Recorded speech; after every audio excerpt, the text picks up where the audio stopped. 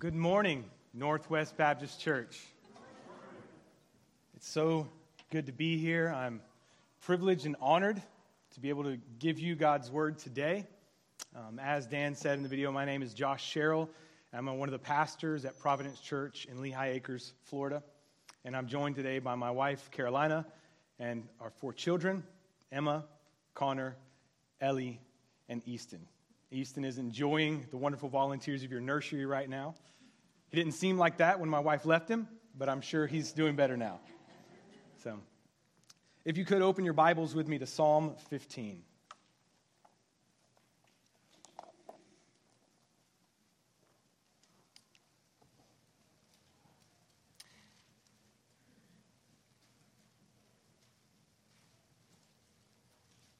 I'm going to read that passage for us again, and then I'm going to pray before we get into it.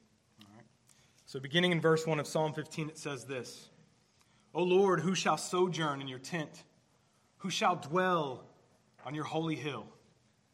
He who walks blamelessly and does what is right and speaks the truth in his heart and does not slander with his tongue, does no evil to his neighbor, nor takes up reproach against his friend, in whose eyes a vile person is despised, but who honors those who fear the Lord, who swears to his own hurt and does not change, who does not put out his money at interest and does not take a bribe against the innocent. He who does these things shall never be moved. Father, as we come before your word this morning, Lord, may you speak to us powerfully. May you point us to the riches that we have in Christ. Remind us of our poverty. Remind us of the great grace and the glorious hope that we have through the life, death, and resurrection of our Lord Jesus, that we one day through him may dwell with you. Speak through me, Lord. Honor yourself. Glorify your name. We pray this in the name of our King Jesus. Amen. Often when I'm preparing to preach, gets a little stuffy in the office and I need to go out somewhere in the open. And so I found a little park not too far from our house. It's not much of a park, really. There's a few picnic tables under a pavilion at the head of a trail. And it serves as an intersection of sorts. Not only do I get to study and have clarity of thought, but God will oftentimes give me the opportunity to speak with someone while I'm there. A few weeks ago, I met with a young man named Jonathan. And as we were talking about life, work, other things, I began praying in my heart that the Lord would open an opportunity for me to share the gospel with Jonathan. You know, I'll just say this right here. If sharing the gospel with someone makes you nervous, don't worry. It doesn't get any easier for a pastor. It's still a nerve-wracking thing, having the fear of the Lord fighting against the fear of man. And so I prayed in my heart, and I see the cross necklace he's wearing. And I asked him, I said, what significance does that cross have to you? He told me it was his grandfather's cross, and that wearing it reminded him that even when God felt distant, he knew God was near. I thought that was a very sweet reflection. When I learned more about him, and he told me that he believed in Christ and that he read the Bible, but he didn't really believe in church. He began to tell me some of his experiences with the church. And when he explained why he thought he didn't fit in, it all made sense. Let's just say that Jonathan's way of life is one that's celebrated this month of the year. Jonathan's way of life is one that celebrated misusing the sign of God's covenant with Noah. And so I took the opportunity in that conversation to share with Jonathan of the only hope that we have of approaching God. The only hope of a relationship we have him, and that's through Christ Jesus. God created us to live with him in right relationship with him, and our sin has separated us from a holy God. But because of God's grace in providing his Son, he has made a way. No one is too far to be brought in by the love and grace of our Lord Jesus. Amen? Jonathan had a distorted view of what it meant to approach God. And this is the very thing that we find in Psalm 15, this idea of approaching God. It begins with the question, who's going to dwell with the Lord? Who could possibly approach God in this way? Well, friends, we don't get to define for ourselves how we approach God, do we? No, we have a book. And this book tells us of the story of our Lord Jesus and how he has made a way for us to approach God. None of us are righteous, but Jesus Christ, the righteous, stands as an advocate for those who look to him in faith. And so as we come to the Psalms really are a book about approaching God. It's a book about all the movements of our soul. It calls us from every area of our life, from every corner of our walk, and leads us into the worship of the one true God. That is what the Psalms do. That is how they help us. They point us to God. And each of them, as they expose certain aspects of our life and certain parts of our heart, they also make a claim. And in order to understand those claims, we need to understand the context, right? So I heard a helpful illustration the other day about understanding the point of a passage, and it goes something like this. You're standing in a park, and you look over the other side of the park, and you see some kids running around with pointy hats, and you see balloons, and you see a cake, and you see presents, and you see a banner.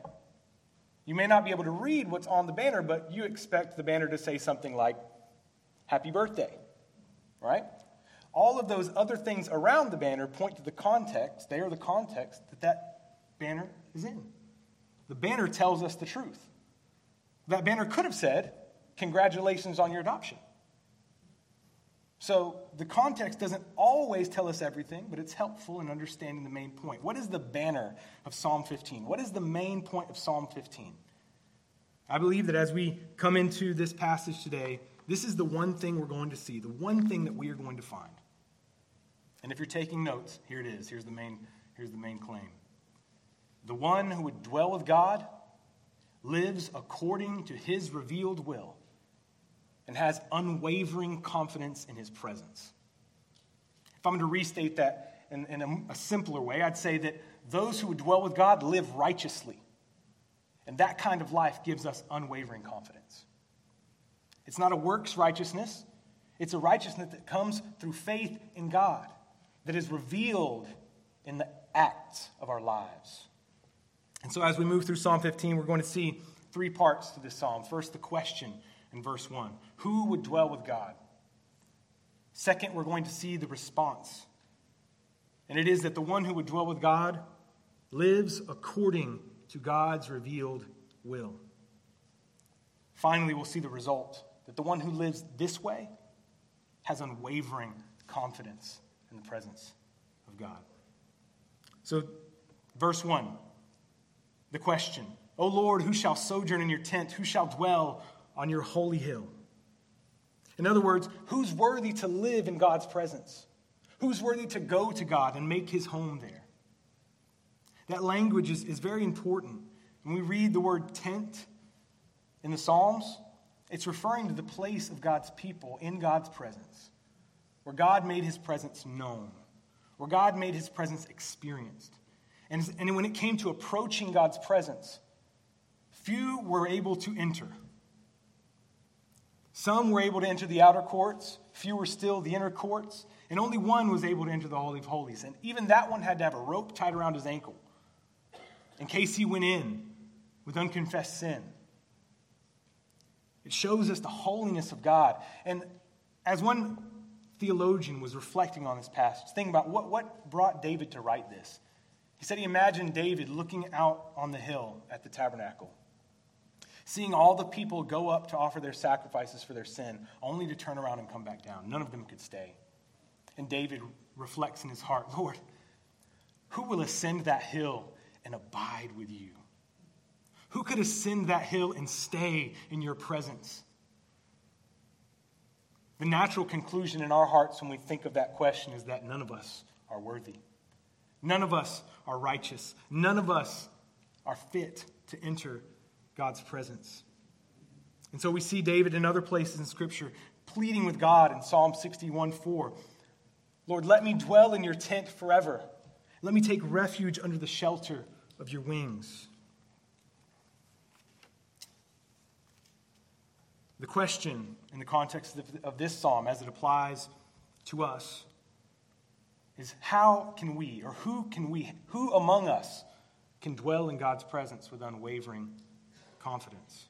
It's a question of walking with God, a question of fellowship. As Christians, we have the Spirit of God living in us, right? So we always have God's presence, right? But do we always experience God's presence?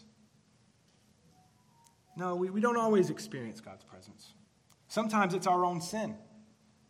Sometimes our own sin hinders our fellowship with God. It doesn't cut us off forever, but it limits our experience of God's fellowship with God. Sometimes it's the circumstances of our life. It could be a shoulder surgery. It could be the loss of a loved one. It could be loss of work. And those dark clouds of providence hide God's smiling face. So we don't sense his presence. And yet sometimes God uses those very things to draw us close, doesn't he? So as we think of Psalm 15 and this question of who will dwell with God, it represents the longing of being in God's presence. I'm reminded of something I believe John MacArthur said, that the thing that is most glorious about heaven is that there will be no sin there. There will be no more sin, no more pain, no more hurting, no more shoulder surgeries, no more loss. Oh, what a glorious day that will be when we will dwell in God's presence forever. And so the question, who will dwell with God, is answered in verses 2 through 5. And the response that we find is this: the one who would dwell with God lives according to his revealed will. Now, if that sounds a bit strange to you to say revealed will, I'm talking about his word. I'm talking about the God who has revealed himself. I mentioned context being important a moment ago. Psalm 15 is at the beginning of a group of psalms from 15 to 24. Both 15 and 24 repeat the same question. Look at Psalm 24 for a moment. In Psalm 24, verse 3, it says this: "Who shall ascend the hill of the Lord? And who shall stand in his holy place?" And the answer given there in Psalm 24 is very much like the one we find in Psalm 15. And it has to do with the one who lives his life according to God's way. The one who conforms their life to God's way. God has revealed his character to us in his word, and he has called us to live in his image, as bearers of his image. It's a call to a transformed life by the renewing of our minds to his perfect will. And so we see in verses 2 through 5, two main sections, verses 2 and 3, and then verses 4 and part of 5, that show us that the one who lives according to God's way, first, he does righteous deeds. To put it simply, he does righteous deeds.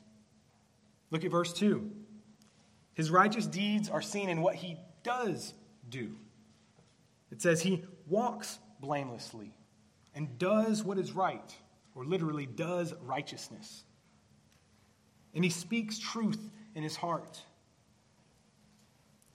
I'm using righteousness here in this passage in connection with the idea of blamelessness before God. The same question we asked a moment ago, who of us is righteous? The answer would be none. And yet we find in the scriptures that the righteous will live by faith. Faith in what?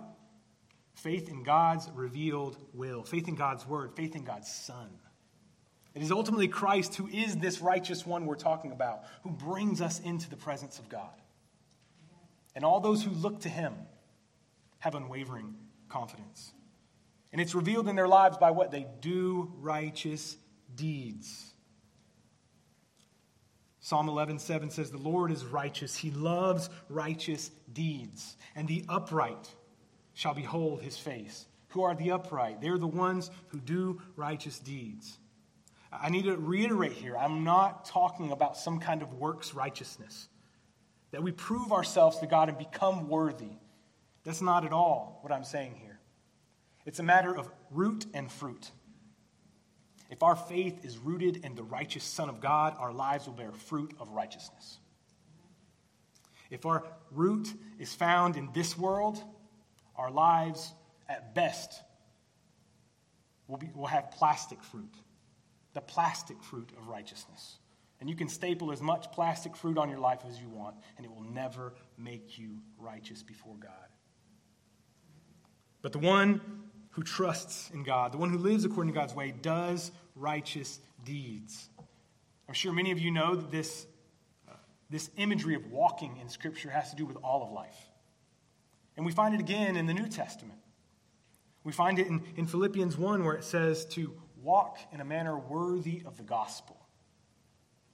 It's talking about all of life, every part of our life.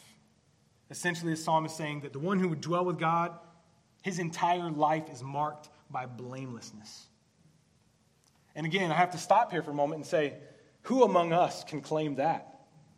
Who among us can claim that? This ought to bring us to the feet of the cross, reminding us of our need for Christ, calling us to follow in his way. Jonathan, as I spoke with him, he may have thought in his heart that he was doing the right thing, that he was good and that he was okay with God. His conscience may have been clear, but our conscience doesn't justify us before God. His conscience may have been clear. He may have been speaking his truth in his heart, but he wasn't speaking this truth in his heart. That phrase, speaking the truth in his heart, it reminds me of Psalm 1. The blessed man who does not walk in the counsel of the wicked, nor stand in the way of sinners, nor sit in the seat of scoffers, but what his delight is on the law of the Lord, and on his law he meditates day and night. That word meditate is the same word as murmuring. He's muttering, going around, mumbling God's word under his breath everywhere he goes. It reminds me of Deuteronomy 6, when God tells his people, "Hear, O Israel, the Lord your God is one, and you shall keep his word on your heart, speaking of it with your children, when you rise, when you go, when you come back, when you're eating at Chick-fil-A, wherever you go," is the point. God's word is to be constantly repeated, constantly on our hearts. I'll take a sidestep here for a moment. Any of you parents with kids, if you don't have a family devotional you go through, there is a family devotional called On Your Heart that my family uses. The title is based on Deuteronomy 6. It's a wonderful book. If you go through it, your whole family will have gone through the entire Bible, every chapter, in 3 years. If you have a child that's 3 years old, you can do the math on how many times you will have walked them through every chapter of the Bible by the time they graduate. And it's simple. There's a few questions for each chapter. Lets you sit back and let God's word do the work. Back to our passage here. It's been so meaningful in my family's life. I wanted to mention that for you. I hope that it's a helpful resource to you. So first, in verse 2, we see that this righteousness is seen in what he does do. And in verse 3, we see that his righteousness is seen in what he does not do. Look at verse 3. He does not slander with his tongue.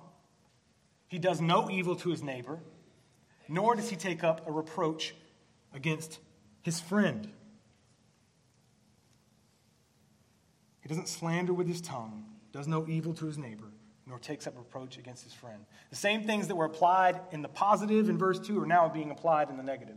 Things he does, things he doesn't do. This is what it looks like to live a righteous life, conformed to God, following his way. And we see in that first verse 2, his relationship directly with God, vertical relationship, vertical rightness.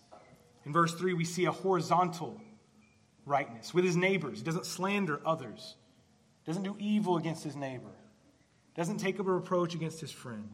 How could we walk blamelessly before God if we slander others with our tongue? How could we possibly say that we do what is right if we do evil to our neighbors? How can we say we speak the truth in our hearts if we bear false witness against our friend, against our neighbor?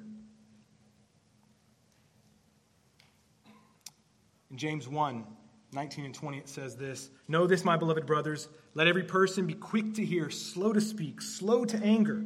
For the anger of man does not produce the righteousness of God." And where do those things come from? Slandering, doing evil to your neighbor, taking reproach against your friend. It comes from the anger of man, which does not produce what? The righteousness of God. It doesn't bear righteous fruit. It's not the way of the righteous.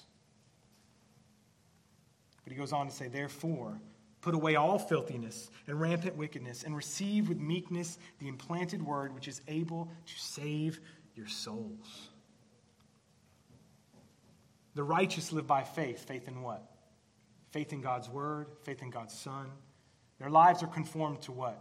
To God's word. And to who? To God's Son. It's seen in what they don't do. It's seen in what they do.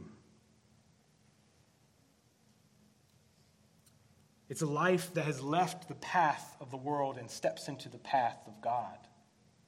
The path that's laid out by his word. The one who doesn't walk in the counsel of the wicked, or stand in the way of sinners, or sit in the seat of scoffers, but his delight is on the law of the Lord, and on his law he meditates day and night. This is what keeps us walking this path. 1 John 2, 3 through 6 says, "By this we know that we have come to know him, if we keep his commandments." Is that works righteousness? No. It's speaking of the root and the fruit. If our lives are abiding in him, our lives will bear fruit of that relationship with him. He goes on, verse 4 of 1 John 2, "Whoever says, 'I know him,' but does not keep his commandments is a liar, and the truth is not in him. But whoever keeps his word, whoever loves his word, whoever meditates on his word day and night, in him truly the love of God is perfected. By this we may know that we are in him, that we abide in him, that we will dwell with him. Whoever says he abides in him ought to walk in the same way in which he walked." Jesus Christ walked blamelessly, and he calls us to do the same. If our faith is resting in Christ alone, he is our righteousness, and our lives will bear fruit of that truth.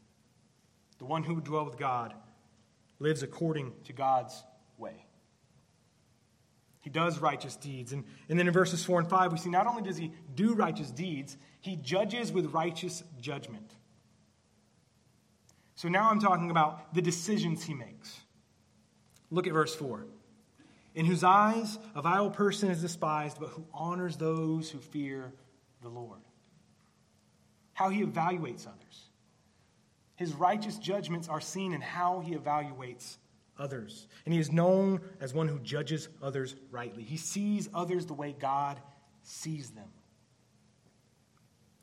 I'm sure you've all heard the phrase used, "Only God can judge me." And usually the phrase comes out to silence unwanted perspective on someone's life. Only God can judge me. Don't bring that Bible stuff over here. Well, since you brought God into it, you're right. God can judge you. And he can judge me too, and he has. There's only one way where we can stand before God with confidence, and that is through Christ. And a life that is conformed to him. So when we look to people who say those things, we can relate, right? There was a time in our life when we walked in darkness. We were enemies of God, children of wrath. That ought to give us great humility. So I'm not saying that the one who walks before God is a cruel rejecter of those who don't. When it says that he despises the vile person, it doesn't mean that he looks down on other people. It means that he judges the way that God judges and speaks the truth of God's word. You might have also heard, "I was born that way." Maybe a lot this month. And you might have heard your pastor say in one of his podcasts recently, you've heard it before, you might have been born that way, but God says you must be born again.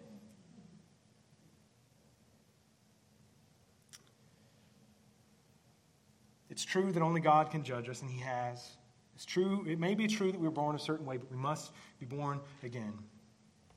This kind of judgment, for those who would say, but doesn't Matthew 7:1 say, "Judge not"? Doesn't Matthew 7:1 say that? Well, if you keep reading, the first part of that passage says, "Take the log out of your eye so that you can" what? So that you can see the speck in your brother, so that you can help your brother. Well, how do you do that if you don't point out the sin? And look later on in the passage. You'll know them by their fruits. Beware of false teachers, wolves in sheep's clothing. You'll know them by their fruits. God is pronouncing judgment. And the one who judges with righteous judgment simply follows God's way. But we do it with humility. Do it with humility because we were once as they are now. Jesus ate with sinners. But why? To call them to repentance, to call them to the love and grace that was poured out from the cross. We might be able to break bread with the world. Jesus did. But we don't break bread with the world in the same way that we break bread amongst each other as believers, do we? In whose eyes the vile person is despised, but who honors those who fear the Lord. Look around you. This is your family. These are the ones who fear the Lord. These are the ones whom God has placed you with. Look up to them. Look out. There might be someone here that you can call closer to the Lord. There might be someone here who can call you closer to the Lord. Honor them. That's what we find in Psalm 16. David says, Lord, I have no good apart from you. But as for the saints in the land, they're the excellent ones in whom is all my delight. The person who would dwell with God judges with righteous judgments. And we see that in the way he evaluates others. We also see that in the way he keeps his word. Look at the second part of verse 4. He swears to his own hurt and does not change. Here again, we find a reflection of God's character. Psalm 110:4, David said, quoting the Lord, I have sworn and I will not change my mind. Speaking on behalf of the Lord. And what do we find in the latter part of that verse? You are a priest forever in the order of Melchizedek. Who's he talking to? Psalm 110 is talking about Jesus. We learn that from Hebrews very clearly. When you think about this promise that God has made in Christ, let me just step back for a moment and clarify. Swears to his own hurt and does not change. Well, what could that possibly mean? You know, in this time, when this was written, there were covenants being made, and how these covenants were often made is that the person making the covenant would split an animal and lay the animal out and say, may worse happen to me if I do not fulfill this covenant. He swears to his own hurt. If he does not keep his word, he's bringing a curse upon his head. Those oaths were made with the splitting of an animal at the cost of one's life. The new covenant we have was not made with the splitting of an animal. It was made in the breaking of the body of the Son of God. So when we think about this swearing to your own hurt, you know, I've made promises that were hard to keep. I'm sure you have as well. Some of you have said, till death do us part. That's a hard one, isn't it? You can laugh, that's okay. Marriage is difficult. Marriage is difficult. By God's grace, we keep that covenant. If it was up to me myself, I would fail every time. But by God's grace, he has preserved this covenant that I'm in with my wife. Even greater is the picture that marriage presents, and that is the picture of the one who died for us, who swore to his own hurt and will not change his mind, who will forever love those whom he calls to himself. This integrity that we see on the natural level is an important characteristic of the Christian life as well. If we're not willing to keep our word, we're not rightly representing God. We're not bearing the fruit of the righteousness that is necessary to dwell with God. God keeps his promises. We ought to keep our promises as well. So this one who would dwell with God judges with righteous judgment. It's seen in the way he evaluates others. It's seen in the way that he keeps his word. And finally, it's seen in the way he handles his money. Look at the first part of verse 5. He does not put out money at interest and does not take a bribe against the innocent. I believe it's referring specifically to how he handles money. You've heard that money is the root of all evil. And fact checkers say that that's wrong, right? The Bible says the love of money is the root of all evil. The problem is not the currency. The problem is our heart. The problem is where our heart rests. Because where our heart is found, there our treasure will be also. If we store up treasure on this earth, our heart will be anchored to it. But if we store up treasure in heaven, there's where our heart will be. There's where we'll set our eyes. Whatever has a hold of our heart will show itself in how we use money, but it goes farther than money. It goes to every aspect of this life. Martin Lloyd-Jones says, the Christian is a man who expects nothing from this world. He doesn't pin his hopes on it because he knows that it is doomed. That's how we ought to live. The things we have in this world are temporary. The one thing the world can never take away from us and that will always go with us is knowledge of God. that's going to forever increase. What we learn here we'll take with us into glory. And it will only be built upon forever. Learning to judge with righteous judgments. In 1 John 2:15-17, it warns about these things in the world. 1 John chapter 2, verses 15-17 say, "Do not love the world or the things in the world. If anyone loves the world, the love of the Father is not in him. For all that is in the world, the desires of the flesh and the desires of the eyes and the pride of life is not from the Father, but is from the world. And the world is passing away along with its desires. But whoever does the will of God abides forever." And here we find the conclusion in this psalm. He who does these things shall never be moved. You hear the echo there? The truth in this psalm is echoed throughout the pages of Scripture. We find it in many, many places. We find it in Jesus speaking. One occasion in a house in Matthew 12, it says while Jesus was talking to the crowd, his mother and brothers stood outside wanting to speak to him. This is in Matthew 12, 46-50. Someone told him, "Your mother and brothers are standing outside waiting to speak to you." And how did he reply? He said, "Who is my brother? And who are my mothers? Or who are my brothers? Who is my mother?" Pointing to his disciples, he said, "Here are my mother and my brothers. For whoever does the will of my Father in heaven is my brother and sister and mother." Our lives bear the evidence of where we are rooted. Our lives bear the evidence of our destination, to put it another way. If we would dwell with God, our lives will bear the evidence of the righteousness by which we are saved through Christ. Again, Jesus said in Matthew 7:24-25, "Everyone who hears these words of mine and what? Does them will be like a wise man who built his house on the rock. And the rain fell, and the floods came, and the winds blew and beat on that house, but it did not fall, because it had been founded on the rock." He who does these things will never be moved. He who bases his life on the revealed will of God in his word, trusting in Christ alone, this one will never be moved. Why? Because he will hold us fast. Though we fear our faith will fail, he will hold us fast. Though the tempter would prevail, he will hold us fast. This is the promise that we find embedded in the words of this psalm. So where's our confidence before God? Where is your confidence before God today? As I spoke with Jonathan, it became clear to me that he was not standing before God with unwavering confidence. Not only because he didn't conform his life, but because he didn't really understand this message. I pray that that conversation I had with him pricks his heart. He did tell me at the end of the conversation I needed to hear that.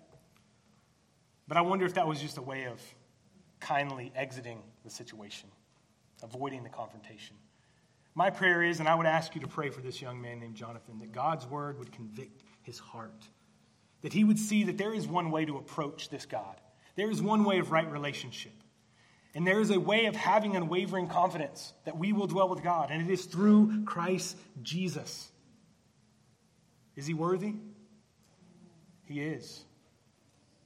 He is. The one who would dwell with God lives according to his revealed will and has unwavering confidence in his presence. If you don't know this confidence today, look to the cross. Look to the empty grave. See the Son of God slain for sinners like you and I. He gives hope that knows no end. He gives grace without measure. And you can know that grace. You can know that hope. And perhaps you're here today and you've forgotten. We're all capable of that. Be reminded. May the Lord, by his Spirit, through his word, encourage you today that you, if you are standing in Christ, you will never be moved. He will hold you fast to the end, and you will dwell with God on his holy hill with his King, our King Jesus. Let me close us by reading a prayer. It's such a good prayer. I'd prefer to use this one than my own. So if you would, let's close our eyes. I'm going to close with this prayer. It says this: "Hail, blessed Jesus, You alone are worthy of ascending and fixing your eternal residence on the holy hill of Zion, which you have righteously earned. You alone are worthy to open the book and loose the seals thereof, for you were slain and have redeemed us to God by your own precious blood. Hail, thou almighty God, in your light we shall see light. Be thou our portion while below. Help us to ascend by faith now the holy hill of your dwelling, and in your righteousness to contemplate your person and your complete work until you bring us home to behold your glory and dwell with you forever. Amen.